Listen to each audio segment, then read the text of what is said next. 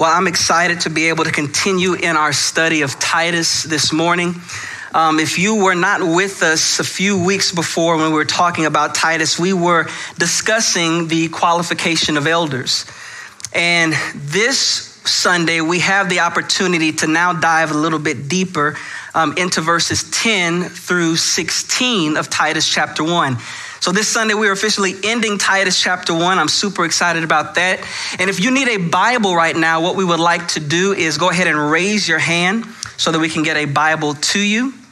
And that way we can dive into the text together. Again, we'll be in Titus chapter 1, verses 10 through 16. If you're watching online, we want to thank you guys for joining us as well. So again, as I mentioned, a few weeks ago, we went over the qualifications as well as the attributes and characteristics of elders. And this morning, we're going to look at a different spectrum. We're going to look at the polar opposite of what that character of an elder is, the attributes of that elder is. And this morning, we'll be focusing on the danger of false teachers, the dangers of false teachers. So again, if you will, turn your Bibles to Titus chapter 1, verses 10 through 16. And this morning, I want to go over three things in particular. The first one is we want to know and understand what the objectives and the motives of these false teachers are. The objectives and the motives of these false teachers. Secondly, we want to discuss how we must deal with false teachers within the church. How we must deal with false teachers in the church. And then lastly, how to not be deceived by false teachers. Hopefully that gave you some time to get to Titus chapter 1. Again, this is the letter that Paul writes to Titus, and this is what he says starting in verse 10. He says, "For there are many rebellious people, empty talkers and deceivers, especially those of the circumcision, who must be silenced because they are upsetting whole families, teaching things they should not teach for the sake of dishonest gain. One of them, a prophet of their own, said, 'Cretans are always liars, evil beasts, lazy gluttons.' This testimony is true. For this reason, reprimand them severely so that they may be sound in the faith, not paying attention to Jewish myths and commandments of men who turn away from the truth. To the pure, all things are pure. But to those who are defiled and unbelieving, nothing is pure. But both their mind and their conscience are defiled." And here's verse 16. "They profess to know God, but their deeds, they deny him, being detestable and disobedient and worthless for any good deed." Let's pray together. Holy Father, may the words of my mouth and the meditations of my heart be acceptable and pleasing in your sight. O Lord, my rock and my redeemer. Lord, I ask that you hide me behind your cross. May you be seen. May you speak through me.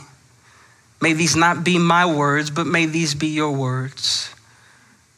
Lord, and I pray that you allow us this morning to be effectual doers of your word and not simply hearers that delude themselves. For it is in the doing of the word that we are blessed. Strengthen us now by your grace. And it's in Jesus' name I pray. Amen. In 1861, the Prince of Preachers, Charles H. Spurgeon, in his sermon, The Weeding of the Garden, stated this regarding sound Christian ministry. And I quote, "A ministry that never uproots will never water. A ministry that does not pull down will never build up. He who knoweth not how to pluck up the plants which God hath not planted scarcely understandeth how to be a worker of God in his vineyard." Our ministry ought always to be a killing one and a healing one.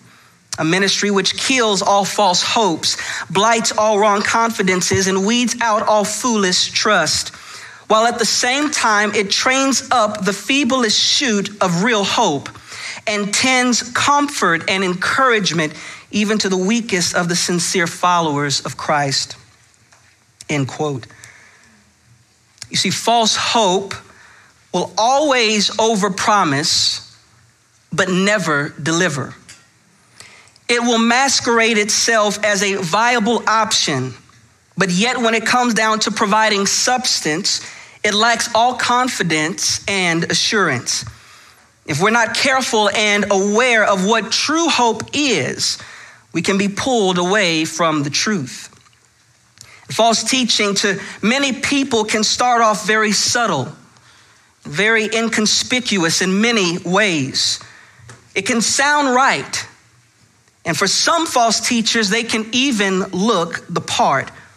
However, it is not until their lives are hard pressed and with pressure through time, it will ultimately reveal the matters of the heart. The Apostle Paul in these verses will lay before us a few things that we must pay close attention to. The text will show us the following things, and if you're taking notes, follow me here. The first thing that it's going to show us is who these false teachers are and what their motives and their objectives are. Secondly, it'll show us how we must deal with these false teachers, And then thirdly, how we are to detect wolves in sheep's clothing. So if you will, pick me up in verse 10.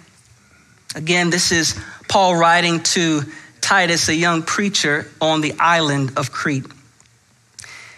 For there are many rebellious people, empty talkers and deceivers, especially those of the circumcision. Paul begins here by making known the quantity of these false teachers. He says that there are many, not some, not a few, but many. So clearly this is not an isolated event on this island. Crete, being 160 miles in width and about 37 miles in north to south orientation, there were many Judaizers and those of the circumcision party that were getting into these churches.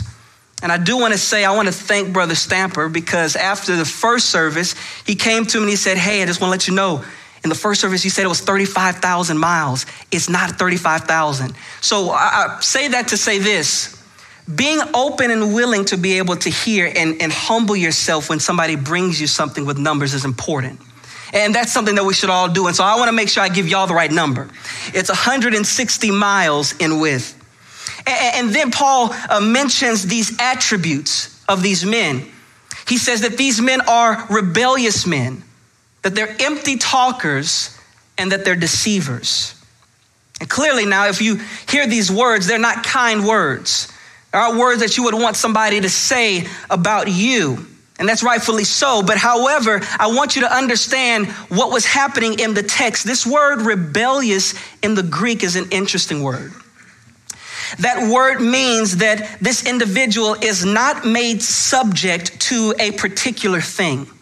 That this individual is unrestrained and free from authority and guidance. Their allegiance is not to the scriptures, nor are they willing to submit to leadership. If I were to put it an example for you, I would say something like this. If anybody has ever joined the military, you took the oath. You took an oath to protect and to defend the Constitution of the United States against enemies, both foreign and abroad. And what's interesting is that for individuals who commit treason, ultimately the result of treason comes through and by a rebellious heart. They become unhinged from the authority that they swore under, that they would serve and that they would protect. And in the same way, Paul makes mention that this idea of being unhinged from scriptural and doctrinal authority is in fact rebellious. And these false teachers play the part well when deep down in their hearts, they have no true allegiance, that they are not bounded by the scriptures. They're not under the authority of elders and church leadership.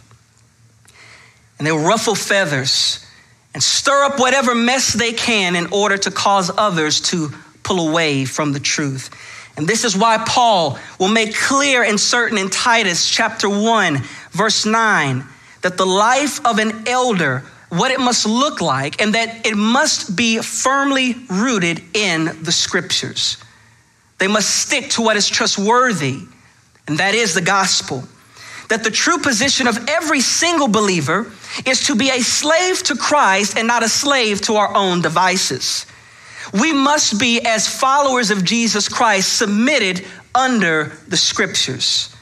And while Paul is discussing these matters, we can begin to recollect on the moment where Titus in chapter 1, he makes this statement out of the jump. He says, Paul, a bondservant, a doulos, a slave of God.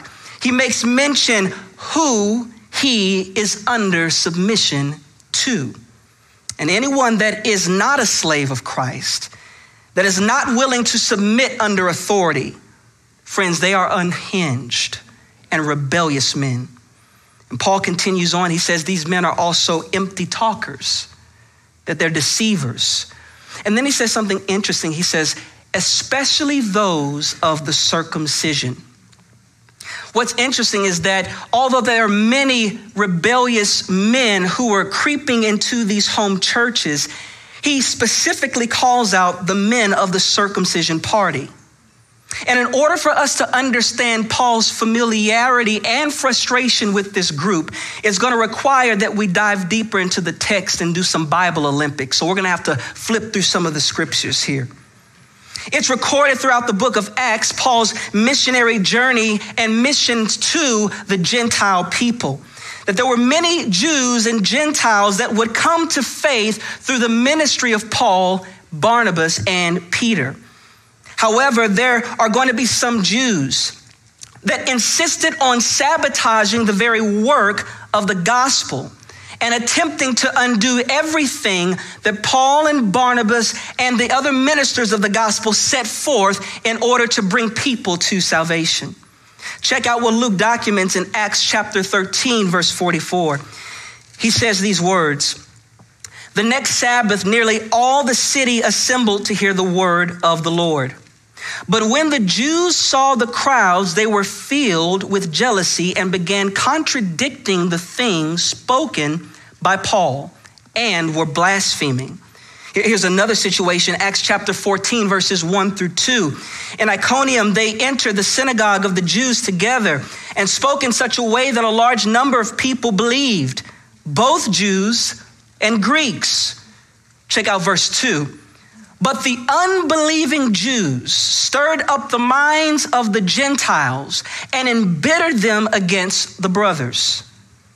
These non-believing Jews were spewing these empty lies and this religious babble and had no substance to their talk. Their sole motivation in stirring up what Paul and Barnabas were trying to establish and plant within the hearts of these men and women was to be able to plant confusion. To plant confusion. This very fact speaks to how wicked and deceitful these false teachers truly are. And because these men's hearts are ill-intended and not submitted to the truth of the text, Paul informs Titus that these particular men must be silenced. They must be silenced. Go to verse 11. This is what Paul says. He says, "Who must be silenced because they are upsetting whole families, teaching things they should not teach for the sake of dishonest gain." After Paul makes clear who these false teachers are at their core, that they have no allegiance to truth, they're not under sound teaching, they are not under church leadership, he says that these men must be silenced. Now, this word silence is interesting in the Greek. This word is epitomizo. It means to muzzle or to close someone's mouth. And Paul spares no expense with these men who have crept into these home churches. Paul says these men must be shut up. If you ever want permission to tell someone to shut up, there it is in the text. And so he lays before them this reality that these false teachers must be silenced wherever they are. Why? Because the gospel message, the truth of the gospel is at stake. That if they are not silenced, these lies will begin to spew. They'll begin to creep out. They'll begin to grow, and they'll begin to fester within the hearts of men and women. And Paul says these words harshly, that they must be pulled out. Now, why must they be dealt with so harshly? Why must they be dealt with such intensity? Friends, because the ramifications of not uprooting false teaching will cause the unraveling of families and churches. Now, I want to come back to that word silence a little later on. The reason why I want to is because I believe that you will see regarding this word silence or quiet it down, how it interacts with both the believer as well as the non-believer. It is evident that these false teachers are causing chaos in these home churches. And the result of their lies, is families are becoming unraveled. Paul uses this term, upsetting whole families. Now, this word can be a bit confusing because it can be mistaken for some. If you're reading in the English, it can be translated as an emotional upsetting. However, when you understand this word in the Greek, it does not mean emotional. This word actually means destroying or ruining faith. So imagine these families that are hearing this false teaching in the church. They're not emotionally upset. What's happening is their faith slowly but surely is being unraveled and destroyed. And herein lies Paul's urgency to Titus. And I can imagine Paul trying to reach through this letter, taking the shoulders of young Titus and say, Titus, this is the reason why you need to get elders established in these churches. Because if you don't, these churches are going to lose. These men and women are going to fall away from the faith, and we cannot let that happen. Remember, the elders serve as this authoritative guide. They serve as this guard of the body, protecting each and every one of the members that are in the body of Christ.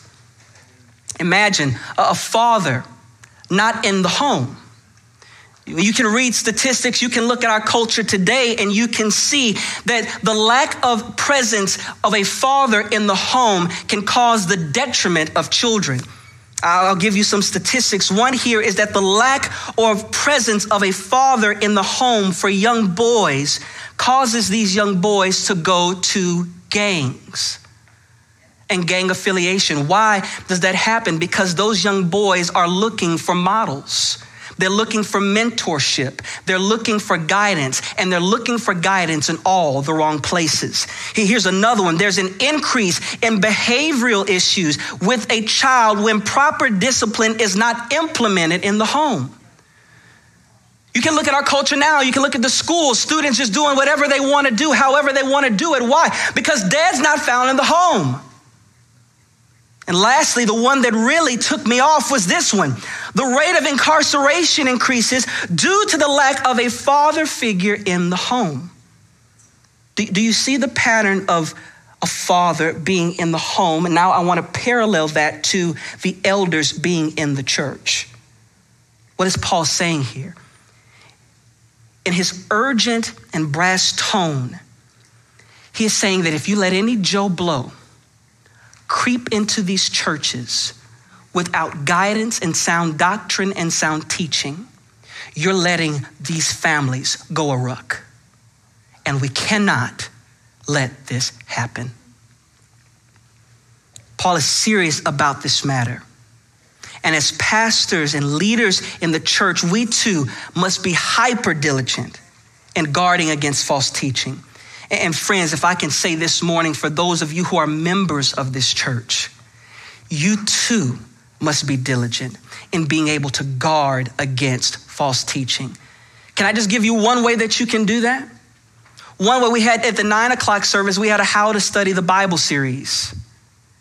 If you are a part of that, you are actually able to go through the scriptures and understand how to study your Bible properly. You have one at the 11 o'clock service where you have the opportunity to know how to study your Bible. Why am I saying that? Because if you know how to study your Bible accurately, it allows you to move away from error and into the truth of God's word. Paul mentions that these false teachers are far off base. And he then says that their motivation, check it out, is for sordid gain. Check out the text. It says that their teachings are contrary to the gospel, and it's contrary to the gospel so that they would be able to profit in their pocketbooks. Now, for some of you, you may know what that looks like. Probably have seen some commercials on some certain televangelist networks. If you buy this bottle of oil that's been prayed over by the top pastors in America for only $20, you will be able to have this special anointing oil. Or maybe this one. This water was brought to you guys from Jerusalem, and we got it from the water that Jesus was walking in. And because it was the water that Jesus was walking in, how they attached Jesus' name to, you like that? And they've been going to sell this merchandise. And the reality is that many people who are not sound in the faith, who are looking for hope, will bite at anything they can because they have no hope in them. And so rather than trying to prostitute the gospel, Paul is saying we must be fervent in being able to teach the gospel so that people are not hoodwinked and bamboozled and their money is going awry. Why? Because the gospel is enough. It's not Christ plus anything else. Jesus plus nothing else is the gospel and the gospel alone. And friends, we have to make sure that we are sharing this information with other people because the reality is they're buying this junk and they think that it's working when the reality is the truth. All they need is Christ alone. Let's keep pushing. Titus chapter 1, verse 12 through 13. It says this: one of them, a prophet of their own, said, Cretans are always liars, evil beasts, lazy gluttons. This testimony is true. For this reason, reprimand them severely so that they may be sound in the faith. What a powerful and forth-telling statement that is. Crete's own Epimenides, a poet in Crete, wrote these very words. And what Epimenides characterizes, Paul confirms. Paul says the culture of this island is notorious for being habitual liars, murderous and violent men of the highest degree, and greedy beyond control. And this statement was so widely known that one scholar records that the Greek world accepted that statement as true.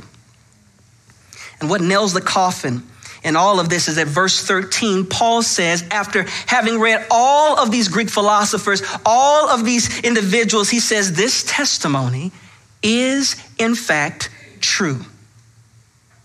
However, I don't want you to just stay on that part. Because what is very encouraging is that what Paul lays out as he moves to this next part is he's laying out a bit of grace. Check out what the text says. Verse 13, it says, for this reason, reprimand them so that they may be sound in the faith. Reprimand who? Those in the body who are believing these lies and false teachings, option one, or is he saying reprimand the false teachers? Now, many scholars have debated and they've argued that he could potentially be talking to both.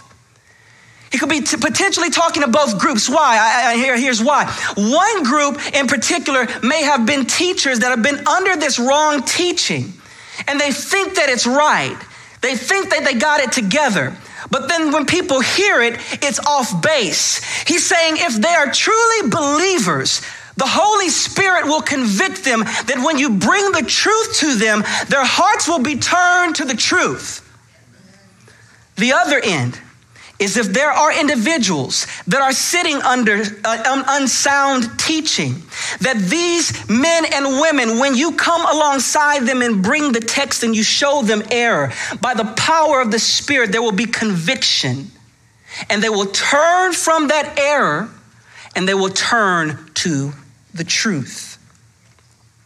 Church, the goal for those who are being deceived by fake news is that we must bring the knowledge of the truth of the gospel.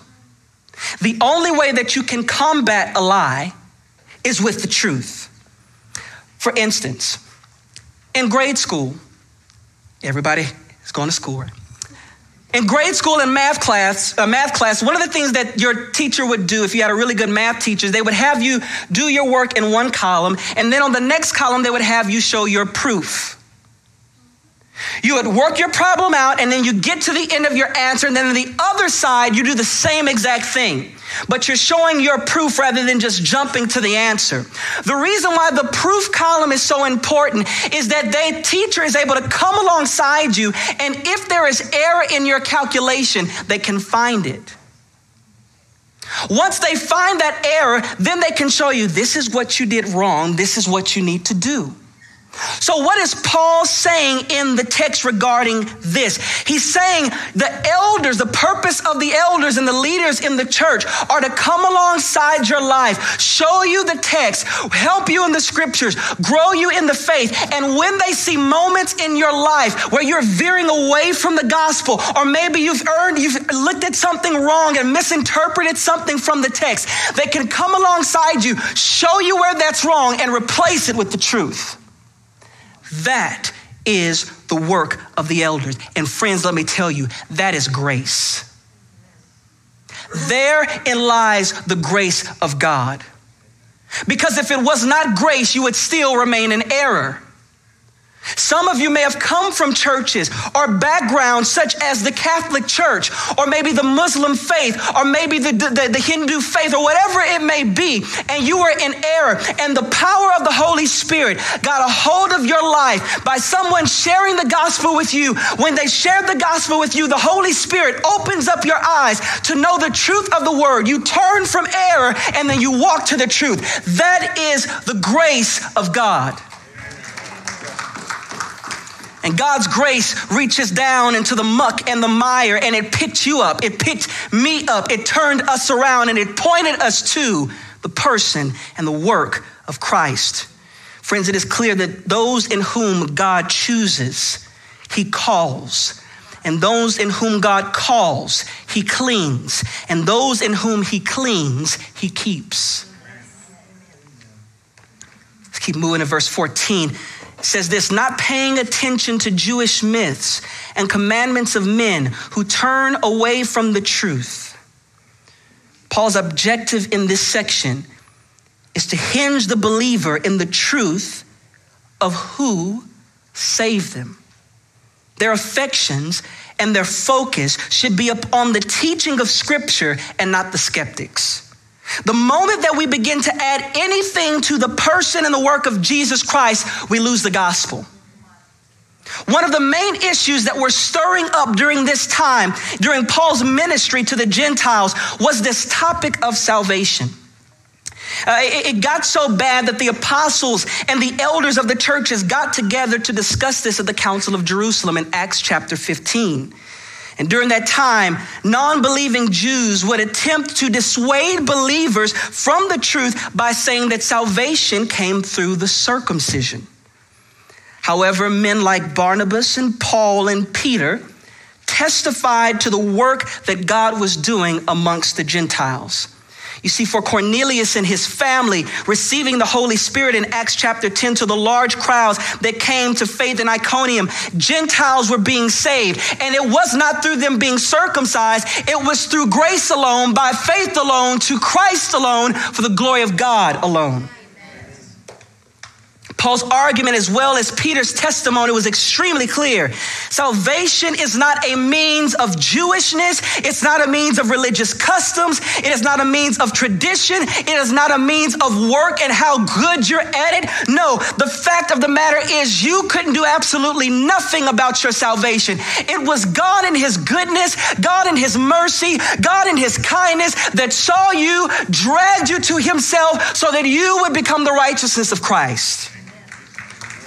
Peter would confirm this work that the Holy Spirit was doing in Acts chapter 15, verse 11. Check out what he says. He says, but we believe. Now understand, he is standing amongst the apostles. He is standing amongst the elders of the church in Jerusalem. And so when he says we believe, he's talking about in unity by the Spirit of God. We confirm, we believe, we attest to this. Check it out. That we are saved through the grace of the Lord Jesus in the same way as they, the Gentiles, are too. This agreement in unity in the faith and in the Spirit was accepted by the apostles and the elders. It was so much so accepted that James would have to send a letter to the churches letting them know, listen, this is what we have agreed upon by the Spirit of God himself, that salvation is not through circumcision, salvation is in Christ alone. And then James would go further in his letter to say, if there is anyone that comes to you and tells you anything other than what we've taught you, know that they did not come from us, that they're from the enemy. I want to show you something real fast, the timeline here. If we could put the slide up. The Jerusalem Council took place in and around AD 48. AD 48. I want you to notice where Paul was released from prison and writes the letter to Titus. AD 64. That's in and around a 15-year gap.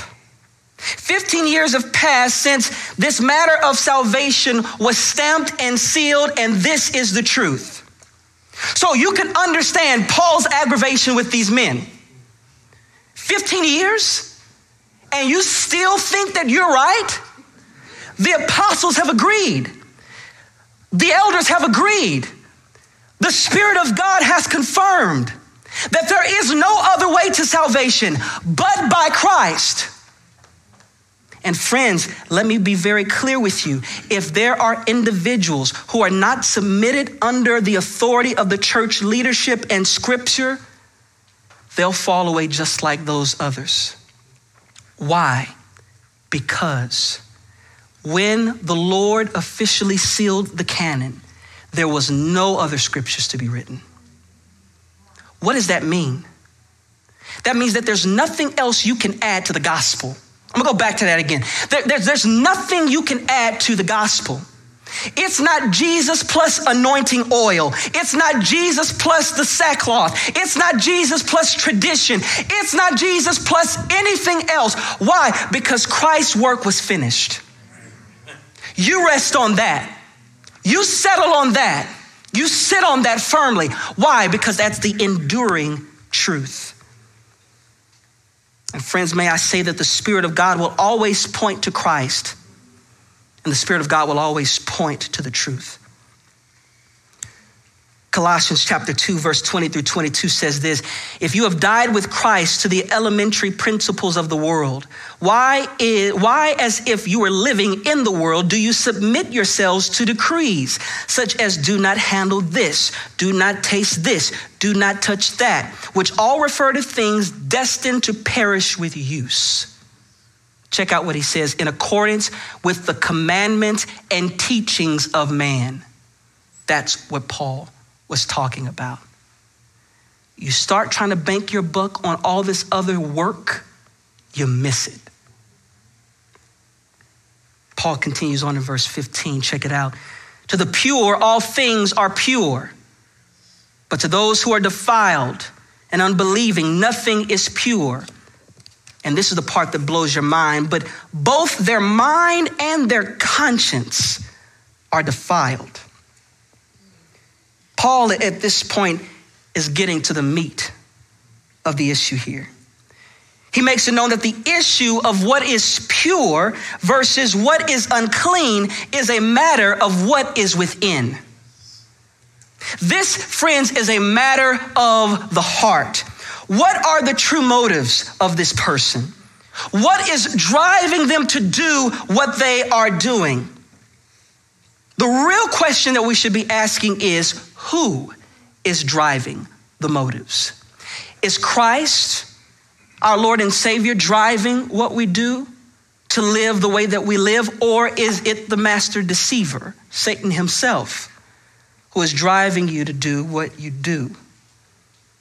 For if you are pure in all things and submitted as a slave to the scriptures, even when you may have been taught something that is wrong, because the Spirit of God is in you, he will convict you and conform you to live out the gospel the way that you are supposed to.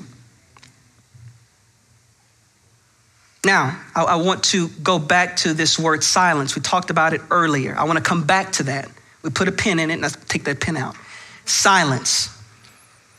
And the reason why I want to show you this difference with the word silence or quiet it down that you'll see in the text is because there is going to be two separate reactions from these groups. You're going to see the Jewish believers or the Jewish Christians respond in one way in regards to being silenced or quieted down. And then you're going to see non-believing Jews respond differently to this issue of being quieted down. So in Acts chapter 11, I'll take you there. There's a scene where Peter is reporting what he has witnessed as he's been ministering to the Gentile people. And he's reporting to the Jerusalem council that the Gentiles are coming to salvation in Christ. And in the midst of that, some Jewish believers began to take issue with what Peter was sharing. Check it out. Again, Jewish believers were taking issue with what Peter was saying at the Jerusalem council. However, after a detailed report, the Holy Spirit demonstrates his power. And what I want you to catch here is the response of the Jewish believers. Here it is, Acts chapter 11, verse 18. And when they, Jewish believers, heard this, they quieted down and glorified God, saying, well then, God has also granted to the Gentiles the repentance that leads to life. When Peter first shared the gospel with the Gentiles in Acts chapter 10, he had his Jewish friends with him. And no Jew expected Gentiles to come to salvation, yet they could not deny what they saw. So the true question here, friends, this morning is, why were they quieted or silenced? Friends, I believe that they were quieted because they too in their heart had issue with what they saw. These Jewish believers saw that these Gentiles were receiving the Holy Spirit and were exalting God in their own native language.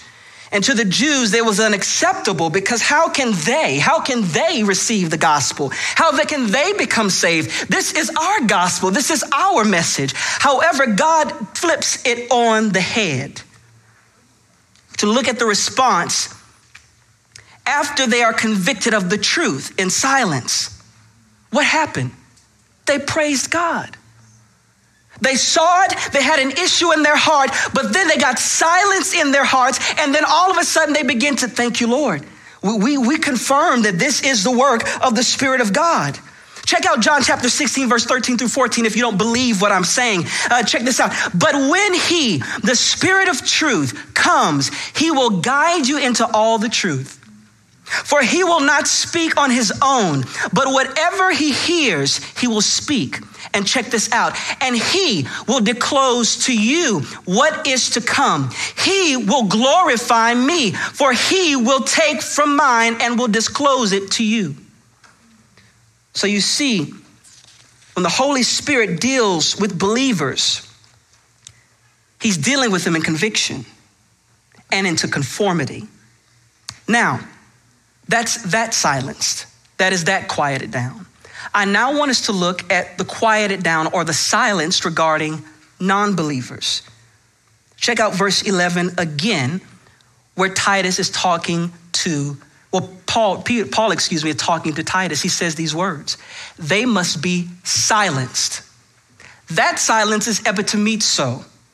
That is being muzzled. Shut up, closed.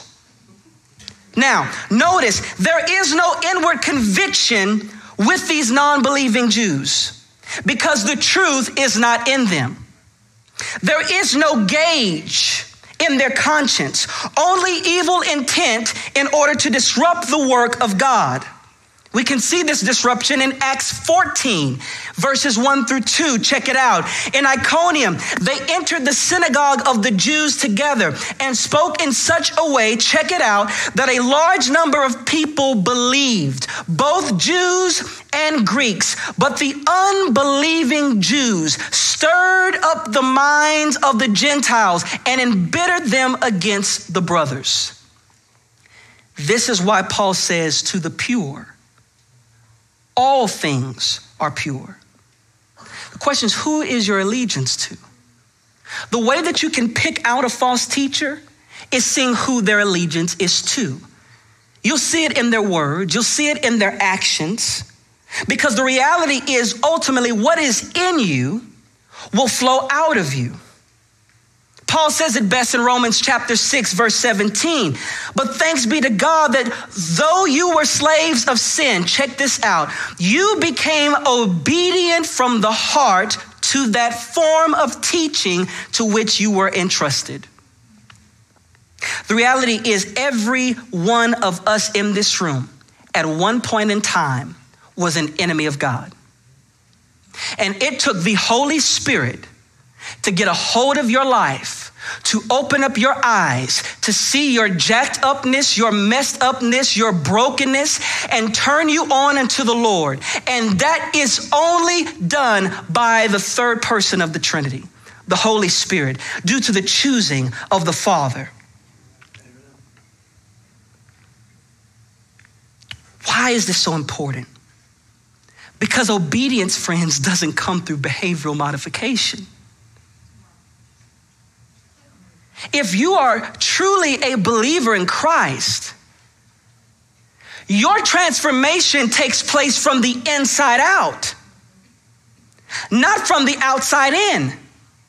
This is why the Pharisees were so huge on ceremonial cleansing, because it's an outside working. What can I do? What can I do? What can I do? When the Spirit is saying it's not what you can do, you can't do anything. It's all based upon what I can do, saith the Lord.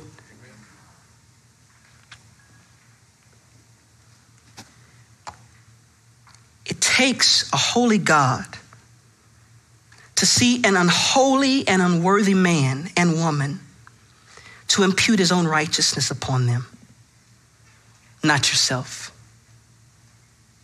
You can't work yourself into salvation, no matter how good you think you are, no matter how many degrees you have, no matter how many seminary certifications you attain. That means absolutely nothing if you do not have Christ. Let's wrap it up in verse 16. He says, they profess to know God, but their deeds, they deny him, being detestable and disobedient and worthless for any good deed. I love Paul's words in this text.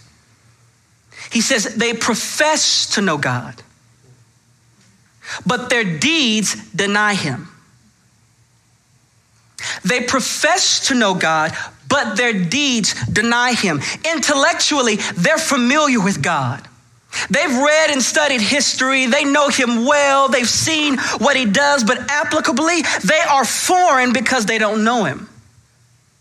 Ceremonially, they're clean on the outside. They look good. They dress the part. They act the part. They say the right things. I'm blessed and highly favored in the Lord. Hallelujah. But yet their actions show something completely different. You know some of those folks. Come on, let's not be frank about it. You know them. You've seen them. You've heard them. The only thing that is able to authenticate a true believer is the Holy Spirit. You can't just talk the talk and not walk the walk. And this is what Paul is trying to get the church to understand. Listen, your culture is wicked and it's crazy. And as believers, you can't look this way. You must look this way. Why? Because the grace of God has saved you. It is the blood of Christ that has redeemed you. 1 John chapter 2, verse 4 says this: the one who comes says, I have come to know him, and does not keep his commandments is a liar, and the truth is not in him. I'm going to say that again. The one who says, I have come to know him, and does not keep his commandments is a liar, and the truth is not in him. Ultimately, this statement deals with how what I know translates to what I do. But the thing that is translating this information, friends, is the heart. It's the heart. If the heart is convinced of the truth, then you will live well. Why? Because of the Spirit of God that is within you, that is both convicting and convincing you of the truth. No matter how bad you've messed up or you failed, the fact that your compass rose is settled and anchored on Christ, it will always point you back to him. What can separate me from the love of God? It's not height, not death. What can nothing can separate you from the love of God. If you are his, and even if you do all the wrong stuff in the world, there is something in you called the Holy Spirit that will pull you back, get a hold of your life. Why? Because whom God calls is his.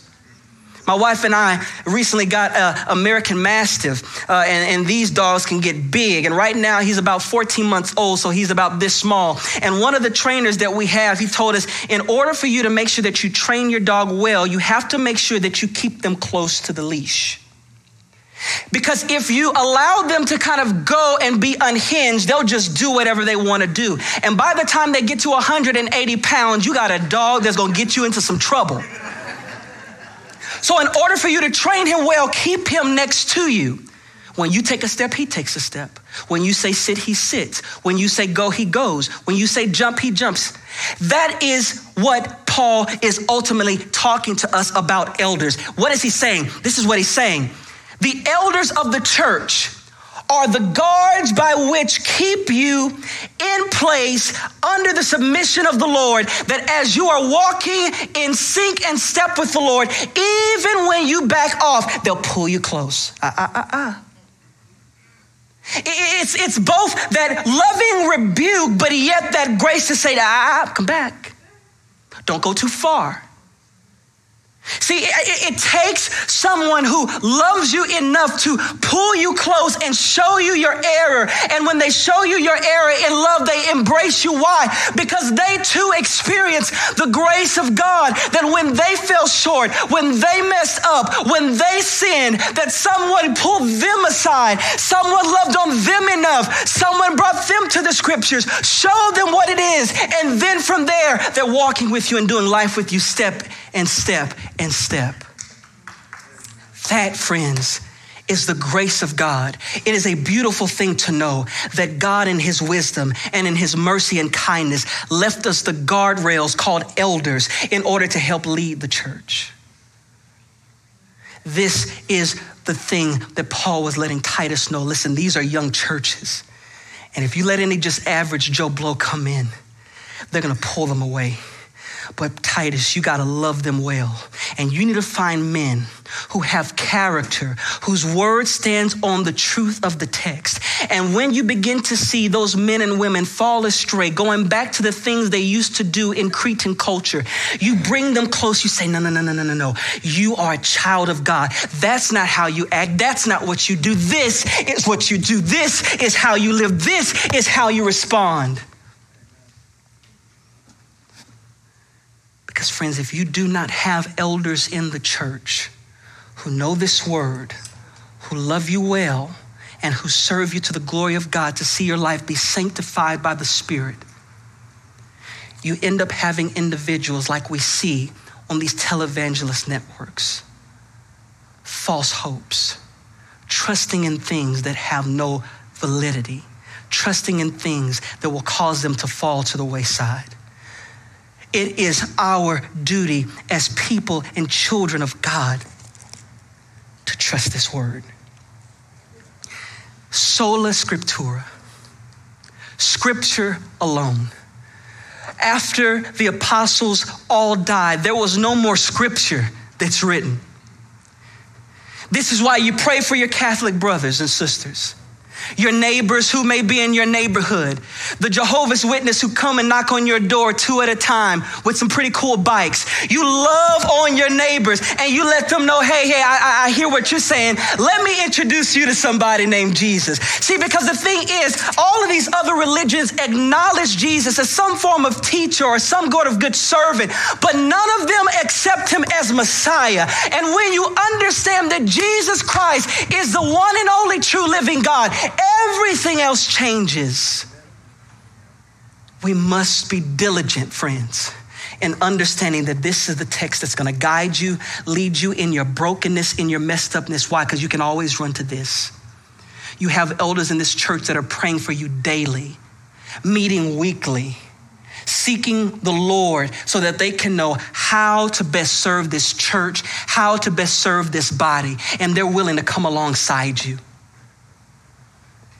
Let's stand all over the building. It's my prayer this morning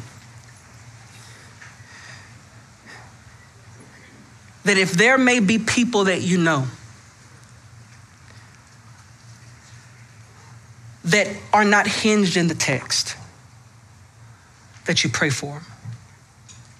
You may have some neighbors that are Muslim or Jehovah's Witness. You may have some neighbors or family members that are attending churches that you know aren't teaching the gospel. Guess what God has given us the opportunity to do this morning? Pray for them. Why? Because the work of convicting and conforming is not on you. It's not on me. That work is on the Holy Spirit alone. And because the Holy Spirit searches the deep things of God to know what God is wanting to do, he gives you and I the opportunity to participate in these things so that as you're praying for your neighbor, you're planting gospel seeds. You're planting gospel seeds. You're planting gospel seeds. And what does the scriptures tell us? We have the opportunity to plant. We have the opportunity to water, but who provides the increase? God. So what are some seeds that we can plant the word? What are some seeds that we can plant prayer? What are some seeds that we can plant love? Because the same way that God's grace brought you is the same way that God's grace can bring them. Let's pray. Heavenly Father, Lord, we thank you for your word. Lord, your word that anchors us, your word that keeps us. Lord, that we can say, if it had not been for the Lord who was on our side, where would we be? God, we thank you that you called us out of darkness and into your marvelous light. That, Lord, we have the ability, Lord, to live lives well to the glory of God. Why? Not because we did anything, but because you did everything. Help us to rest in that. Help us to sit in that. Help us to relish in that, Father God, that you did the work, not us. We can never do it. God, we pray for our neighbors, those in our community, those at our workplaces, those in our family who may be far from the truth. They may be unhinged. And God, we pray that as we're praying for them, Father God, and introducing the gospel to them, Lord, that by the power of your Spirit, you woo them to yourself. You bring them and draw them to yourself because only you can do it. Lord, it's only in your name, in Jesus' name that we pray. And everyone said amen and amen. Listen, we love you guys, and we'll see you next week. Blessings.